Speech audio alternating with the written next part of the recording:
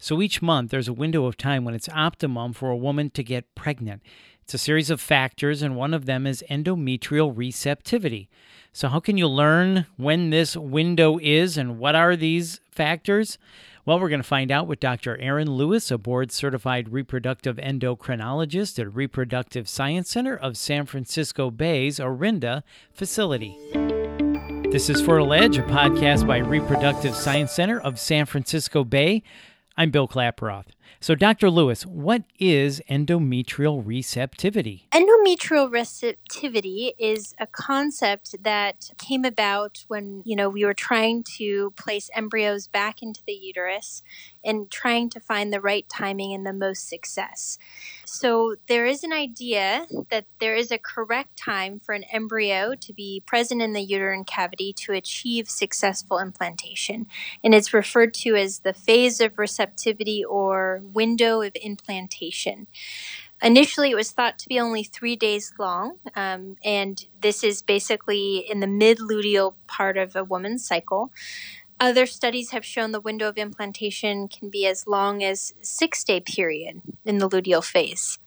And most women attain endometrial receptivity in the very mid-luteal phase, so, 7 days after their ovulation happens. So it would be good for a woman to know exactly, though, when this is that right?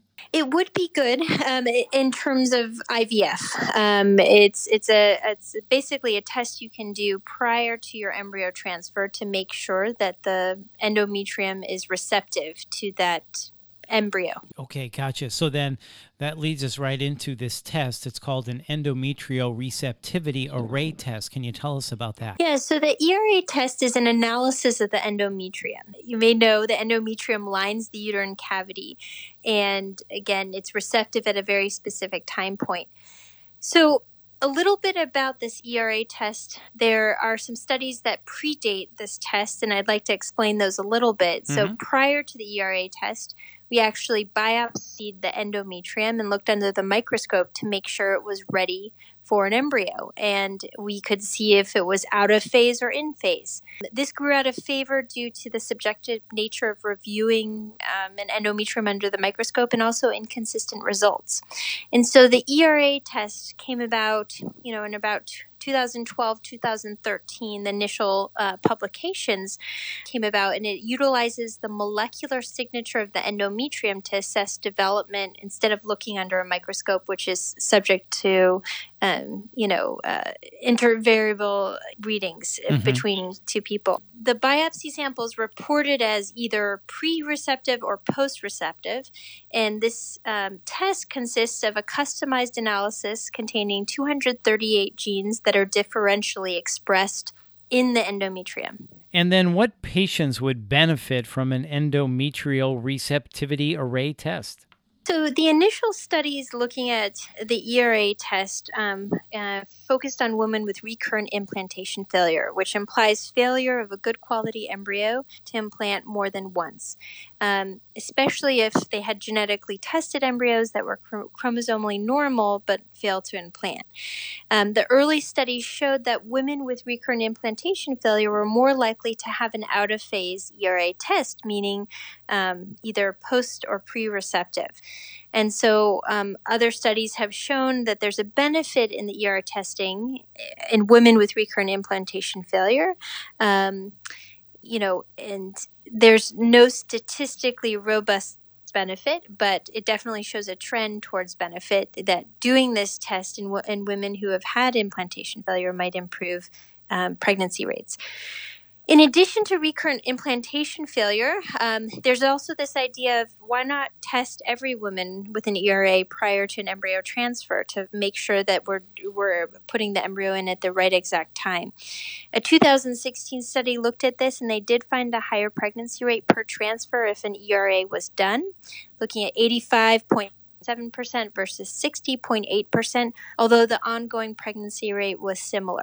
So the debate is still out there whether doing a pre-test ERA prior to an embryo transfer is applicable to all women.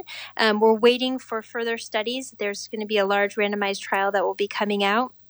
hopefully in the next couple years that will, provide us answers to these questions. Okay, so besides the ERA test, are there other tests available to test the endometrium to make sure it is ready for implantation? Yes.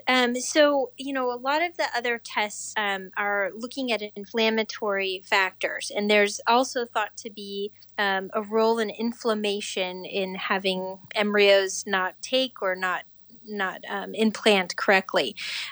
So, one of these tests is called Receptiva. It's very new. It's newer than the ERA test, and it's based on an overexpression of a protein in women with endometriosis, and it's thought, to cause inflammation. And so treatment is recommended if you have a positive test, and through surgery for endometriosis, or actually using a drug called Lupron to stop your period for about 3 months.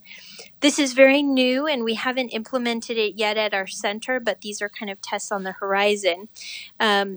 And then there is also the idea that chronic inflammation can just affect implantation. And this is doing a biopsy of the endometrium, looking under the microscope and seeing if there's any inflammatory markers, and then treating the patient if they do have inflammatory markers. It's debatable whether these tests will become routine treatment, but I think these are all things that we think about when patients don't have embryos implanted. And then lastly, Dr. Lewis, I'm just curious about what is involved in an ERA test. How long does it take, and how soon can someone expect results? An ERA test basically is a biopsy on the day that we would typically do an embryo transfer. There's different types of embryo transfer cycles for frozen embryos. There's medicated cycles as well as natural cycles, and typically it involves the medicated cycles about 2 weeks of being on estrogen therapy, and then 6 days of progesterone. And then on the 6th day of progesterone, which is thought to be the optimal window of implantation for most women, that's when we would do the biopsy. In natural cycles, we use a patient's own ovulation. And so 6 days after ovulation, that's when we would do the biopsy. So it is about 20 days after they start their period that we would perform the test for either regimen. Really informative, Dr. Lewis. Thank you for your time. To get connected with Dr. Lewis or another physician, please visit rscbayarea.com. That's rscbayarea.com. And if you found this podcast helpful, please share it on your social channels and check out our entire podcast library for topics of interest to you. This is Fertile Edge, a Reproductive Science Center of San Francisco Bay podcast. I'm Bill Klaproth. Thanks for listening.